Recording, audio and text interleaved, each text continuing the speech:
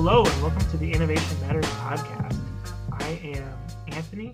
I am your host. I'm a senior director here at Lux Research. And once again, I am joined by my colleague, Mike. Mike is here with me recording from New York. And Karthik is still out on vacation, which is, we wish him all the best. We are recording this on the 20th of November. And this is important because we are going to be talking a lot about OpenAI, the most important company ever, depending on who you ask.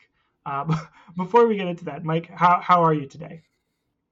No complaints. Getting ready for Thanksgiving and all of that. Heading out on Wednesday.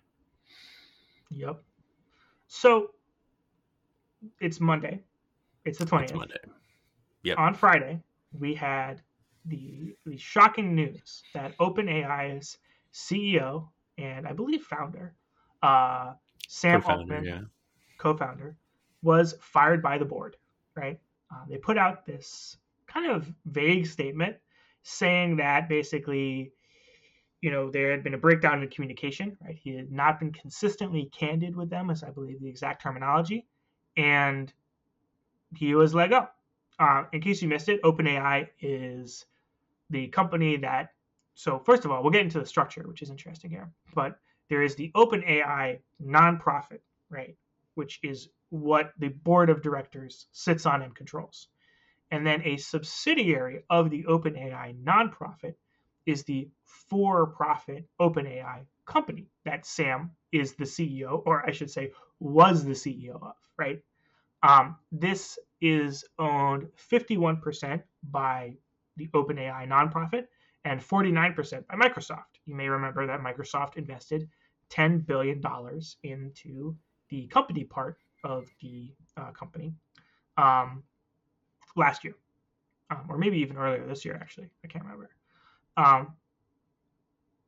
So they put out the statement. They said, he's fired. He has not been consistently candid with us. This sparked a ton of speculation, of news stories, of tweets. One of the things that we determined when we started this podcast is that we were not going to do tweet review. But I've decided that we can do a little bit of tweet review today, just as a treat, a little pre-Thanksgiving treat for ourselves. So we're going to look at some really dumb tweets. But there's been a pretty wide range of speculation about what actually caused this. The board quickly sort of clarified that there was no illegal activity, no malfeasance, and then began to walk things back. There's this whole apparent negotiation between Sam and the board to potentially return. But then ultimately, he did not return as CEO. They hired the former CEO of Twitch as of Monday morning. And Sam has joined Microsoft to lead their AI development efforts.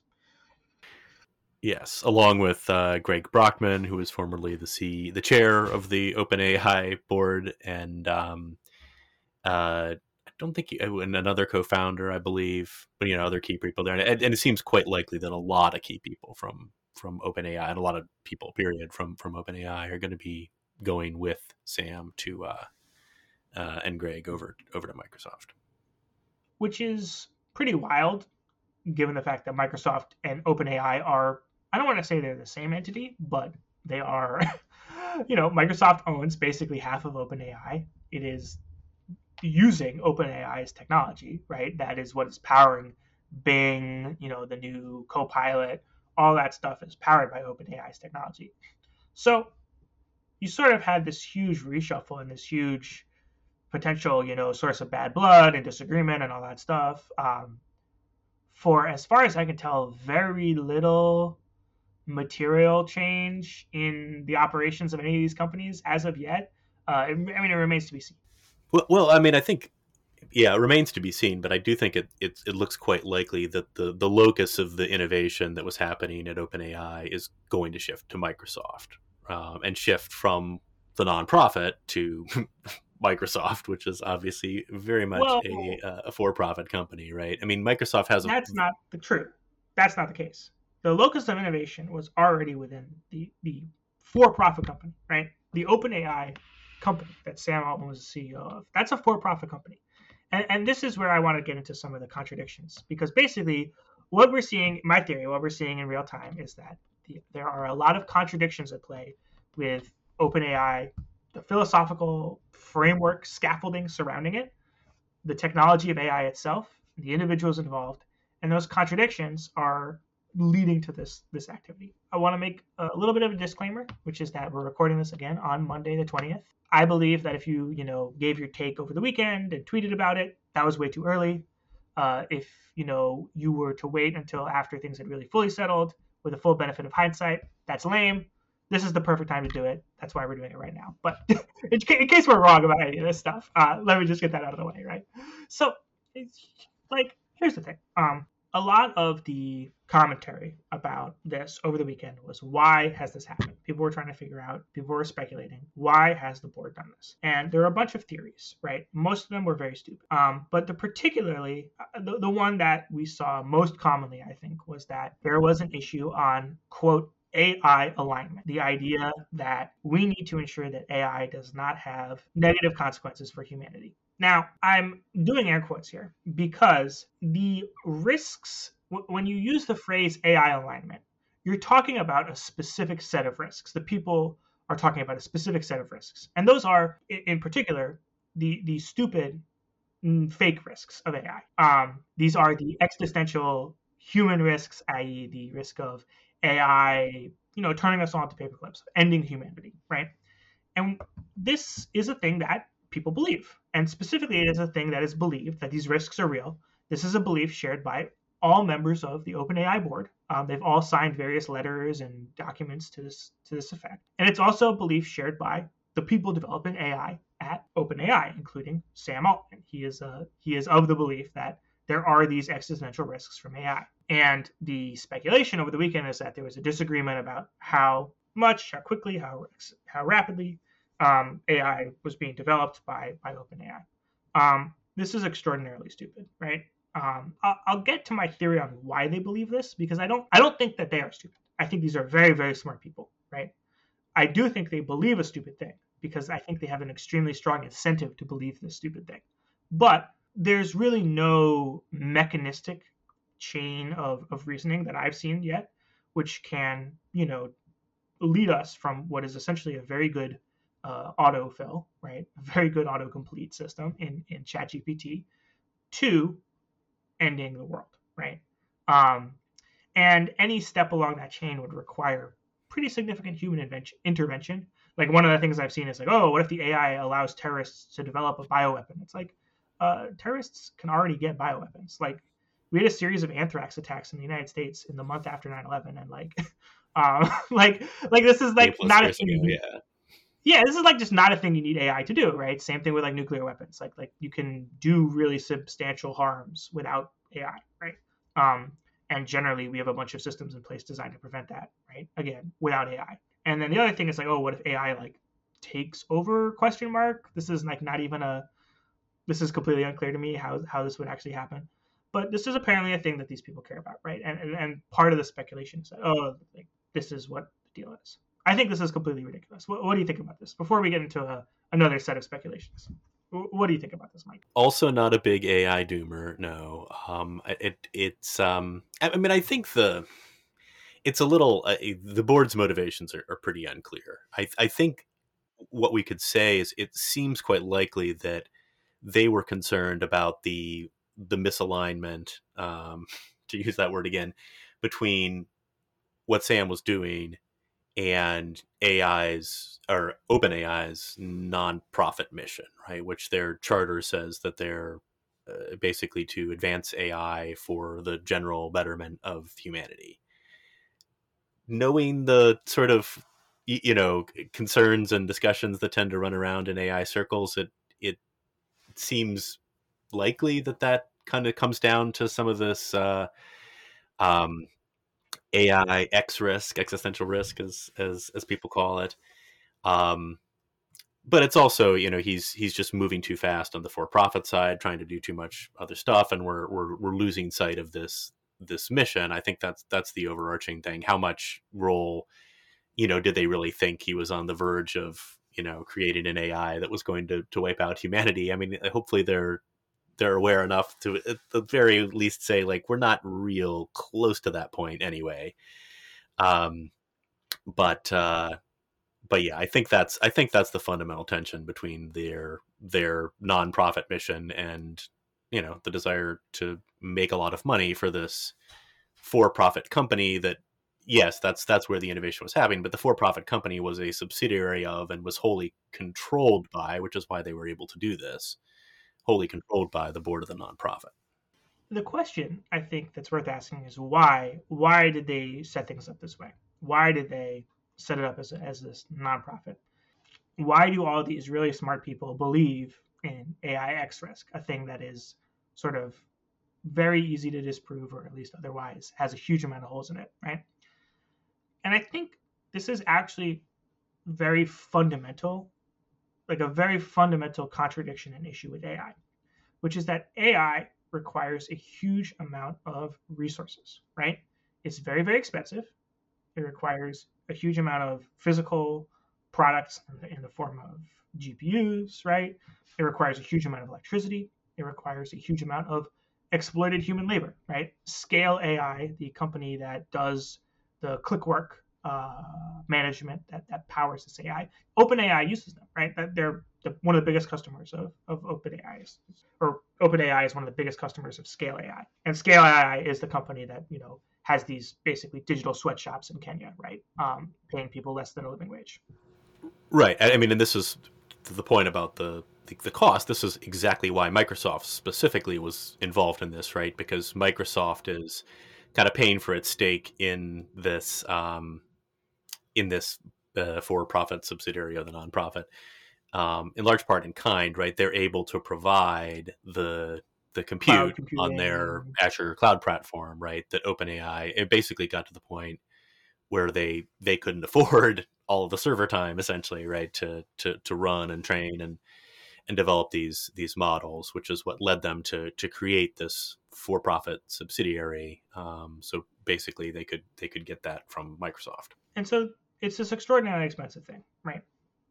And the question becomes, how do you justify spending so much money, effort, material, and human suffering on something, right? And I think the answer is you have to tell yourself that it is extremely important, right? And the amount of important that it has to be to justify it needs to scale with the amount of effort, labor, and human suffering that you're putting into it, right? And so, given the scope, the cost, the scale of AI development, you necessarily arrive at this point where you have basically people saying that it's going to end the world or has the potential to end the world, because that's the thing that they need to say in order to justify the amount of effort they're putting into it, right? You can't, if your thing is like, yeah, we're going to improve Microsoft's business operations by 10%, you can't justify investing, this huge amount of money into it, this huge amount of physical material into it, right? But the problem is that so far, it is, this thing that is basically, SaaS 2.0. It's a business services thing, right? You see this in Sam Altman's, he said, I think 93% of Fortune 500 companies are like developing applications with OpenAI, right? And that's a fine thing in a sort of vacuum, right? But it's not ending the world. It's not transforming human society, right? It's a startup, which is very, very negative in its cost basis right now. We know that it's extraordinarily negative. Even after the investment with Microsoft, they had to stop accepting paying customers for GPT-4, right? Basically because, it was costing them too much money to run those services, and the costs that they were getting from their paying customers were far outstripping the costs it was generating, right? And maybe it's just a question of scale. They couldn't scale anymore within their current framework. But we know that one of the things that apparently was fueling these disagreements between Sam and the board is that Sam wanted to raise a bunch of money, potentially from the Saudis, invest in the upstream, like the chips, all this stuff, right? And you know, the basic issue is really this contradiction, right? Your ability to raise money to fuel this effort depends on your belief that it is world changing, life changing, this potentially transformative, that it has these X risks, right? All this stuff. That's all tied together. And so your paycheck, right, which is fundamentally dependent on your ability to raise this money, because it's certainly not coming from the revenue you're generating, right? It is tied into this belief as well, right? So if you are doing AI, you end up having to believe all of this stuff about X risk, about the impact. And you see this for any startup. I think this is true for basically any startup founder, right? Any startup founder has to believe that their thing is worth it, right? They have to believe that their thing is worth the money that it's raising, that the potential impact is going to be there. It's just that most startup founders are if you're doing a cupcake delivery business, right? You only need to raise $10 million or $1 million or $500,000 or whatever. And you only need to have $500,000 of belief, right? If you're raising 10 billion as like a series A, right, or whatever, you need to have a really, really incredible belief, right? And that sort of leads to this whole ecosystem. It's why they founded it as a nonprofit, because of this belief, right? It's why there's this tension now between the nonprofit and the for-profit wing, because the for-profit wing is being pulled in this direction of doing these profit generating activities or doing this commercial activity, which is misaligned fundamentally with the beliefs that they have about the system, right? And also the costs, you're seeing that fraying on the cost versus the value output, right? So that's my theory, right? This whole thing is, and that's where you get AI doomerism and you get AI utopianism from this as well. It's all from the extraordinary costs of actually doing AI. Costs which, to my mind, have not been justified in any particular sense, right? In terms of the valuable output that they've produced, right? Yeah, I mean, it's sort of. I mean, I guess the thing I'd push back on there is like, Microsoft's a $2.7 trillion company. If you open it, even if all this AI does is improve their operations 10%, like that's probably more than worth the money that they invested in it. So it's, on the financial side, it's, the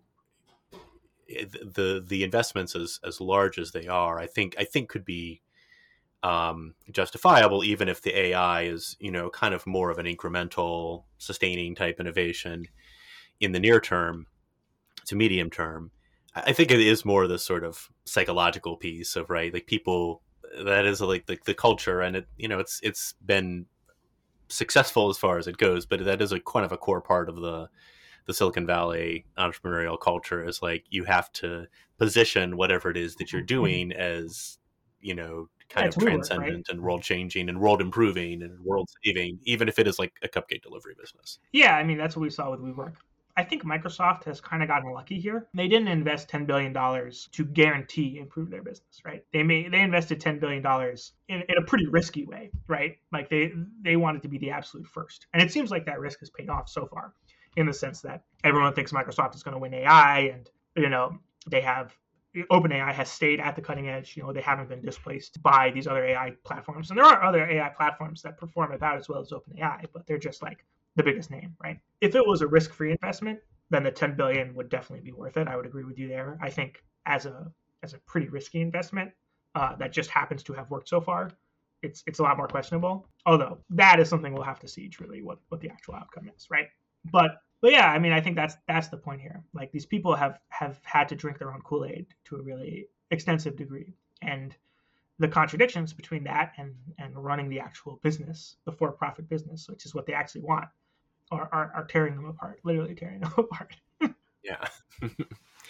Yeah, so I'm kind of interested to get your take on, does this change mean anything, or what is the significance of this change for sort of the future trajectory of AI development? And I guess I kind of tip my hand there. I'm not really sure I don't think it means a damn thing. We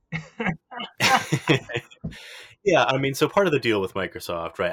I agree with that. I think that maybe not nothing, but yeah, I don't think it sort of fundamentally should change your outlook, from a business sense on the impact of AI. I mean, Microsoft already has, like, as a part of this deal, they have a complete license to everything that that OpenAI has developed, with the exception that they put in a carve out. Yes, what's the carve out? Artificial general intelligence. Yeah. So the artificial general intelligence. So if they invent God, if they invent God, Microsoft does not get that. Though their definition of artificial general intelligence is a little loose. So limited. they It's a pretty limited. that could be it's what, better than a human at doing a task is AGI is their definition. Yeah, something like that. So there could be some interesting arguments about that in the future. But yeah, I mean, so basically, Sam and his colleagues, which it looks like it'll probably be quite a lot of them, who end up joining him in this new venture at Microsoft, will be able to basically keep doing what they were doing. There's not really going to be any impediments to. I mean, they've got the source code and the model weights and everything, right? They have access to all of that, so they can just keep kind of doing whatever they were doing. It probably does, accelerate the commercial impact, the commercialization of it, in the sense that they're not going to be held back anymore by this by this weird nonprofit corporate structure. Microsoft is going to probably be pretty willing to continue throwing money at them, and maybe even be able to do that more efficiently now. So his chip startup or AI chips or the kind of ChatGPT bot store that they were launching, some of that stuff might actually move faster now than it would have before. See, here's the thing. It is going to move just as fast as it would have, because the nonprofit structure was always fake, okay? The nonprofit was never going to have any capability. Wasn't fake enough for Sam to keep his job. But he did keep his job. Like, he has. In 48 hours, he's maybe even more powerful than he was previously. Like, that's the thing. Like the ability of, so if you really cared about AIX risk, you would actually just not do AI, right? So from the very, very premise, if you legitimately think that you're building a nuclear bomb, the thing to do is not build a nuclear bomb, right? It doesn't make the world safer. And the thing to do is to prevent other people from building a nuclear bomb via, treaties or whatever, right? And then the fact that they spun out a for-profit company owned by a nonprofit, that was always a contradiction in terms. It was never going to work. For sure. The fact that the moment they tried to push back on any of the thing, not even change course, just get rid of the guy, it instantly failed. Their power was broken immediately, right? In practical terms. And that shouldn't be a surprise. It was always fake. The nonprofit nature of this was always part of an ideological cover, a thing that they had to believe about themselves in order to justify the immiseration that they're inflicting on people, right? Like, that's what it's all about. So it's not going to slow down or even accelerate development of anything. It might give opportunity for other brands, other AI groups to have more air in the market, because OpenAI is maybe discredited now. That's the only thing that will really change. But other than that, it changes nothing. It's great. I had a really good time, just thinking about all this stuff and reading people's hysterical reactions to it. It's palace intrigue. We don't have court jesters and eunuchs anymore. We have this type of thing. So it was good fun. It was, yeah, it's a pretty fascinating weekend for sure.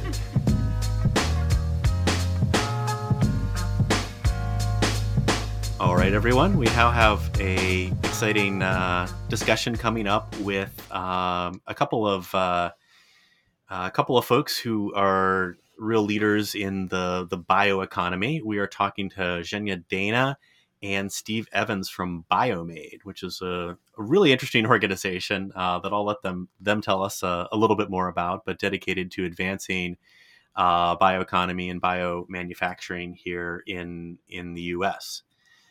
So, Genya and Steve, welcome. Thank you. Yeah, good to be here. So, maybe we can just kick off with that. Let you start talking a little bit about Biomade and how that organization came about, and what was the motivation for creating it. Happy to get that started. So the way that we think about it is the opportunity space around the ability to use biology and biological processes to produce the building blocks for materials, chemicals, energy, a whole wide range of different things that everybody uses every day in their life. And for that reason, the opportunity is really big in terms of economic impact. There have been some studies out there that have shown that up to $4 trillion a year annually could be generated by the bioeconomy within the next 10 to 20 years or so. So in that context, in the time frame 2019-2020, the US government and the Department of Defense really identified that the investments that have gone into building our ability to work with biology and produce these materials needed to get a big push in order to reach that economic impact and really move to a commercial scale that would enable such an impact. And in that context, then we had within the community already Engineering Biology Research Consortium, which was a public-private partnership. And they brought together, in response to a call that the government put out, how do we tackle this challenge? They brought together nearly 100 organizations to think about what's the vision of what's needed to get to this commercial scale that's really going to matter. And so Biomade is the result of that. And we're an independent nonprofit public-private partnership. It was first announced in October of 2020. And we've just been growing since then. And our goals as this nonprofit organization are really to support economic and national security and to focus on things like supply chains, innovation, workforce, how to produce critical products, all using those biological processes and biological inputs. So we are a manufacturing innovation institute, one of those institutes that's in place to really help different areas of technology move into that commercial space. And we're really, really pleased to be pushing this forward at a pretty rapid clip within our offices here in Minneapolis, Minnesota, and out in the Bay Area in Emeryville, California. So maybe one of the other questions is sort of why now, right? For this, that people have been working on, biomanufacturing, fermentation, and there's been a lot of work over the last really couple decades looking to apply that to chemicals and materials production, which has been, I think this is maybe part of the answer, right? It's been a challenging path for a lot of companies. What I think maybe motivated the sense that like now is the time that was ripe for this kind of big push into really trying to make some of these technologies more successful in manufacturing. Steve, do you want to take that one? Sure.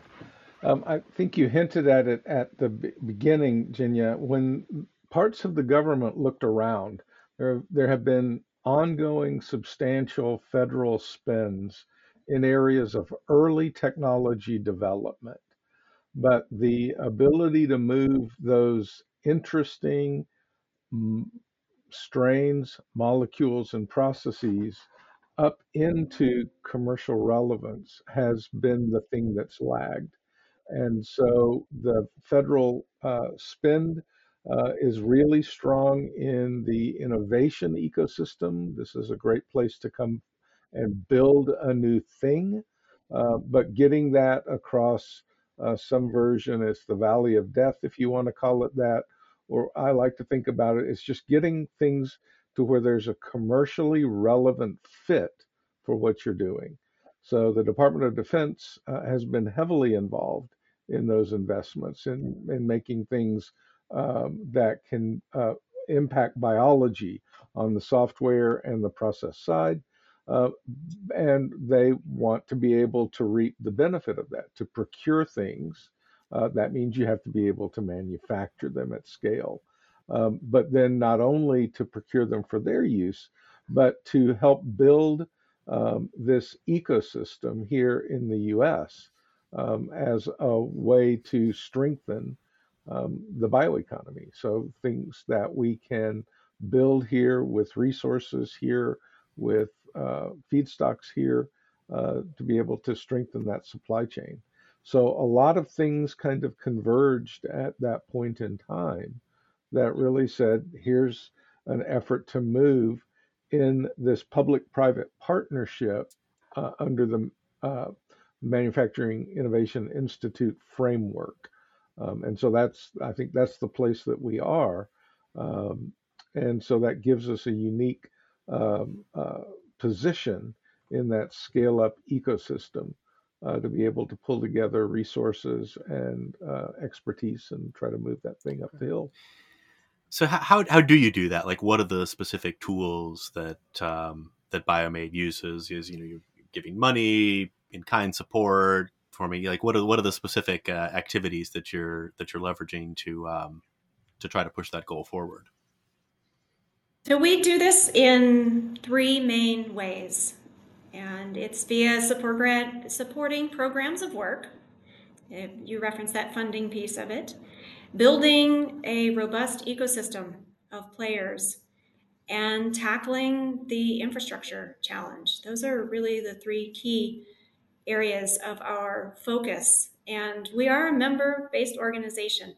I'm really very proud of this, and there's been a tremendous amount of work on the behalf of Biomade to bring together nearly 250 different organizations, from industry to government to educational institutions, philanthropy. And the goal of that is to be able to foster those partnerships that propel those technologies from lab to the commercial market. So we want to ensure that as we're bringing together this ecosystem and bringing to bear significant resources to work on technology development, that we also wrap that in considerations around workforce, building a skilled workforce, and that we, as we're designing, are incorporating considerations about safety and sustainability and the societal implications of the work that we're doing.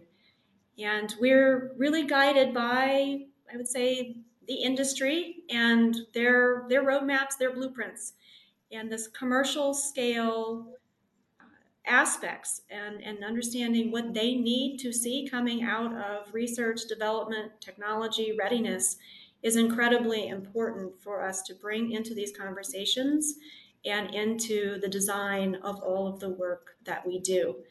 So I know that Steve has been operating in this space for a very long time and has some really salient viewpoints on particularly what it takes for industry to be a good partner and an incredibly critical partner in this process. So I'll turn it over to him to fill in on that part as well. Thanks, Genya. And what I would like to do is really pick up on that point about the roadmaps and blueprints. And so, what I would say is that uh, since before it was born, Biomade has tried to be a listening organization. We pull together experts in fields, whether it's in manufacturing or in engineering biology or in workforce development. Or in looking at societal implications. We bring together people who've been in those roles and have strong understandings so that we're trying to advance based on the collective learnings of our ecosystem over time. We're not trying to create something as though only we have the ideas. And so that really rolls into the way that our teams are comprised. We have in all of our programmatic thrusts, we have working teams comprised of industry, government, we have academics on them, and they come together.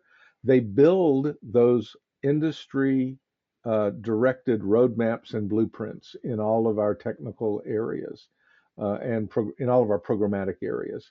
And then that is what forms the basis of our project calls. We're in the midst of an active project call now, number 4. And just in the 2 years that we've been operating, we've been able to use those roadmaps and blueprints to drive collaborative projects into the ecosystem to work on technology or issues that matter. So over 65 projects have been initiated over that time, and over $150 million have been poured into those projects. And so we're trying to make a sustained and substantial impact into areas that matter. Yeah. Yeah, and that's been one of the big themes I think we've also been exploring at Lux a lot, is just the importance particularly when you're going through these type of system transitions, they're talking about the energy transition or the circular economy or the bioeconomy, of building these new types of ecosystems, because it is collaborations often amongst different types of organization or different types of expertise that you wouldn't normally have had before, that can be really critical to making these types of projects work, right? And that's the importance of Biomade being a .org, a public-private partnership that allows us to have that convening capability. And again, if we pull people together, though, and we don't listen to them, that's a missed opportunity. And that's why it's so important that we have um, the, uh, the the players in the room who can help move, and that we are listening and collaborating, trying to build this ecosystem. And as you mentioned in the transition framework, that's, I think, one of the real challenges, because the time frames that different players in the ecosystem have, their risk tolerance and their lines of sight, often aren't directly consistent with an entire industry makeover. That takes more than a 5-year plan, let's just say. So one of the things that you also mentioned, Genya, is around the broader sustainability impact, right? And I think there's sometimes when you talk about bio-based or biomanufacturing, there's people default to that's naturally it's going to be more sustainable than making something from petroleum or fossil resources. And of course, it often can be, but there's also some challenges around using biomass to feedstocks in terms of water, land use, biodiversity, social impact, as you mentioned. So, is that part of how do you kind of navigate those? That's often a challenge we find for clients. Like, yeah, this gives me reduced emissions, but maybe it has these other impacts on water or ecosystems. How do you think about kind of navigating those, balancing some of those different types of factors? Yeah, those are really important considerations and top of mind for many players in our ecosystem and society broadly. The way that I like to think about this at Biomade is that the breadth at which we are leveraging biology to do things that were traditionally the domain of chemicals is so large. These are substances that are really in everything, whether they're airplanes or a piece of clothing, just thinking about the fuel, the coatings, the fibers, the rubber, all of the different materials that go into everyday products, big and small. And the opportunity that we have to really source and create these components in new ways that pull from a really wide range of inputs and processes, taking things like waste gases from steel mills and transforming that into ethanol for transportation fuel, using microorganisms that secrete calcium carbonate and stitch together into self-healing concrete. There are so many different ways of conceptualizing, and we do this, and our members do this on a daily basis. The bringing together of resources that are right here in the US, and that in many instances can be safer or more tied to local economies and revitalization of different economies, and pulling those inputs through into these large scale systems. That's really the way that I think about the broader context of everything that we're doing at Biomade, and what the economic opportunity is. It is really, really large. Far, far beyond. I guess thinking about strictly biomass inputs into the system. We really want to zoom way out and think about all of the different opportunities that exist in this space. I'll leave it there. See if Steve has other thoughts that have come from his long experience in this space as well. Just briefly, I think, if somebody asked me to give the briefest tagline I could about what we try to do, It is we are trying to make things with biology or from biology. And that's where um, some of the members in our ecosystem take very different approaches. So, chemienzymatic approaches like Solugen, or direct chemical transformation of biofeedstocks like an origin materials. But we also have companies that are directly tied into the larger landscape of agriculture. And they realize that it is very important to be working with the agricultural community to do things like regenerative agriculture. And so we don't see these things as in a conflict. We see these as a systems level challenge. And so, what I'll leave that with then is that overall, we have been working with systems level thinking. And the way that that comes out is in techno-economic or life cycle analyses. And so we spend a lot of time, our members spend a lot of time trying to understand where the materials that they're using will come from, the energy and other impacts that are part of manufacturing that material, distributing that material, and then its end of life. How does end of life play in? And are there opportunities all along those large steps to bring in efficiencies, recycle loops, thinking about how you can, say, make a plant zero water discharge as a challenge, how you can use local sources of renewable energy or local sources of hydrogen or things of that nature. So bringing in those components, doing the math on it to make it, it's got to make economic sense to have a sustainable systems transition. But it is much broader than just what is interesting in your bioreactor.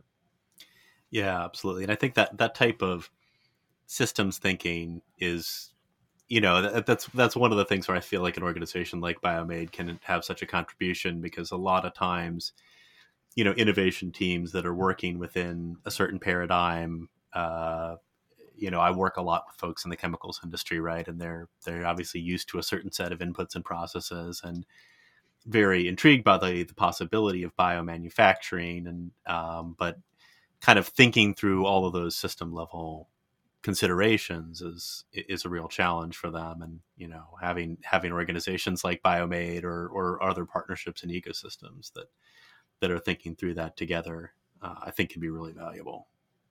So one of the things that was interesting to me, I mean, I know Biomade is a U.S. based, U.S. government sponsored organization, but just in kind of researching this, I noticed you both have experience working abroad and with international organizations. Genya, you did your PhD in South Africa, I believe, and Steve, you've Yes. done work with the UN, the Convention on Biological Diversity, and Synbio, and things like that. So I'm actually curious a little bit for your take also on the international perspective of this as well, right? Because there's a lot of potential for the bioeconomy globally, including the global south, and there's a lot of places like Thailand and Malaysia have big initiatives around bioeconomy and things as well. What do you see as the opportunities kind of internationally as well?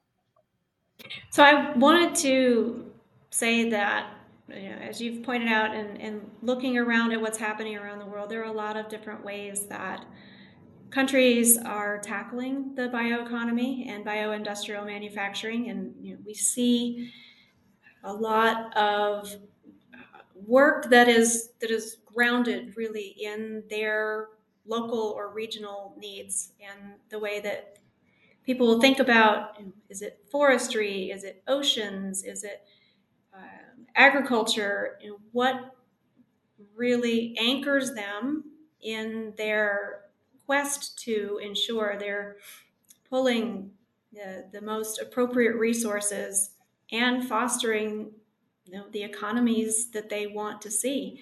They are all doing it a little bit differently.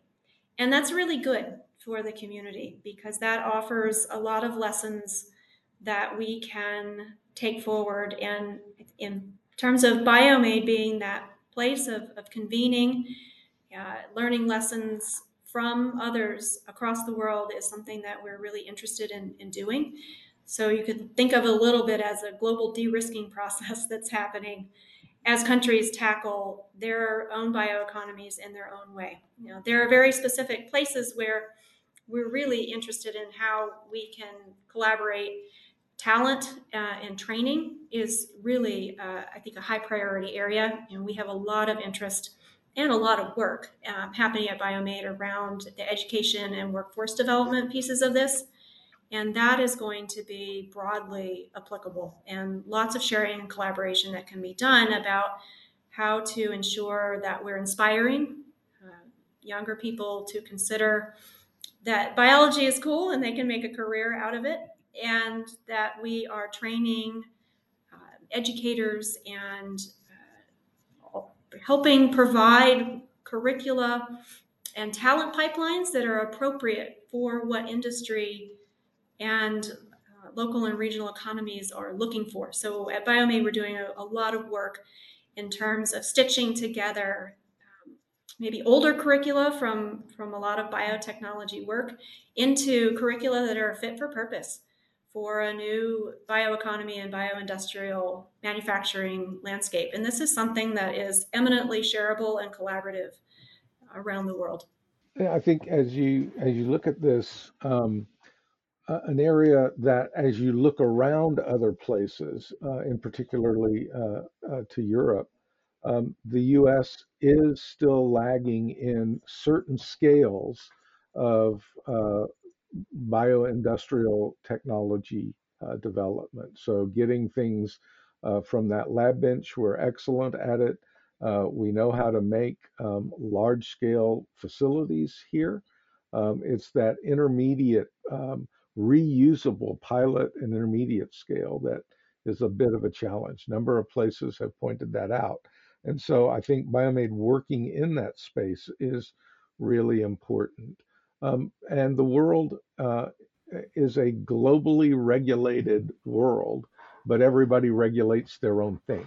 And so products made here have to be able to navigate that global landscape of regulations. And so we can't drive that. That's not our remit or ability, but working with members that especially have a global representation, I think is an important component for what we can do.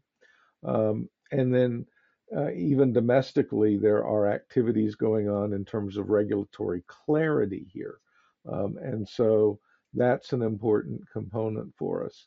And what I would say, lastly, if we think about the bioeconomy is also going to have an intimate tie with data. And so understanding how data will be used, how it will be secured as we do process scale up, and then ultimately commercialization. Those are areas of global interest and areas that we are glad that we're able to be participating in. Yeah, so maybe I'll just conclude by asking, what's your outlook on the future? What do you think are going to be the most significant changes or developments that we're going to see over the next, sort of 5 to 10 years in this space? So I will share a little bit more in answering this question about some of the work we're doing in the pilot scale production space. Steve already kind of teed this up, and one of the pillars of work for Biomade is the intermediate scale production facility type of infrastructure, and the fact that it's been noted that we are, in the United States at least, in a position where we can really spur investment into critical infrastructure that's needed to fill that gap, between the R&D stage and the commercial scale production. Yeah, that is that valley of death. The valley of death that you referred to. Yeah, absolutely. So I'm really excited to see what is possible in that space. And in Biomade, we've been working really closely with our U.S. government partners and at the state and local level to understand what the opportunities are for those types of pilot scale facilities to be located within communities, and communities that are close to relevant feedstocks and workforces is going to be really, really important. And I will say, as a person who grew up in southern Mississippi and has spent a lot of time in rural America and at the edge of agricultural communities, the opportunity to revitalize some of these communities, but also to continue to offer opportunities in this economy is really, really important, and that is what is really exciting to me. I think we're going to make some really good progress towards that in the time frame that you mentioned. I'll toss it over to Steve now because he thinks in longer time horizons sometimes than I do. So over to you, Steve. Thanks. No, I think it's important, and 5 and 10 years are very important time windows because they represent the limit, say, of a venture fund. That's the outer limit of what they would like to look at. It's also a time frame that is important for many types of federal and state funding initiatives, and so it's still very important that in a 5 to 10 year time frame, tangible evidence that we're moving into this new development space, this new framework of the economy is very important. On the other hand, we need to realize, even if you can turn your design, build, test, learn cycle in 2 or 3 months, you can't build a factory in 2 or 3 months, at least using technologies that we have today. And so once you begin thinking about construction at scale, you're on a very different time frame that can consume a pretty good chunk of, say, a 5 year window. And so as we think about, we've got great activities of people in lab coats moving things in the lab. We've really, to be at scale and impacting, we have to be thinking about things at the rail car scale, where what's coming into a factory and going out of the factory is at a rail car level. That's important for food, it's important for fuels, it's important for materials that would be going into this economy, because that's the economy that the petroleum industry moves their materials around in. And so thinking about that and then making sure we're on that trajectory to be impacting this dramatic change is very important. That window will be longer than 5 to 10 years, but it's important that we're making discrete, tangible uh, contributions, evidences that people can look at to retain their interest, and then to retain, importantly, the talent that would come in and build these things, and the money that needs to come to finance industrial scale manufacturing. Yeah, and that's something we like you said, we know we can do in the U.S. and many other places, right? Once these things are sufficiently proven, there's definitely, I mean, we hear it all the time, there's definitely an appetite for biomanufacturing and for the ability to have these more bio-based and sustainable ingredients and materials and inputs, and I think there's a lot of appetite for that, and if we can get over some of these challenges that I think Biomade is really trying to address, so there's definitely demand there, and I think for technologies that are proven, there's the funding to help deliver on it. So it is going to be a very interesting space to follow. I think in general, very interested in following how Biomade's progress and the projects and efforts that you're funding as well. But yeah, and so maybe we'll get a chance to check back in a year or two and see how things are going here on the podcast as well. But yeah, I want to thank you for your time and appreciate the sharing about your work, and really interesting conversation. So thank you again very much for joining us here. My pleasure. Thank you for having me. Innovation Matters is a production of Lux Research, the leading sustainable innovation research and advisory firm. You can follow this podcast on Apple Music, Spotify, or wherever you get your podcasts. If you want more, check out www.luxresearchinc.com/blog for all of the latest news, opinions, and articles.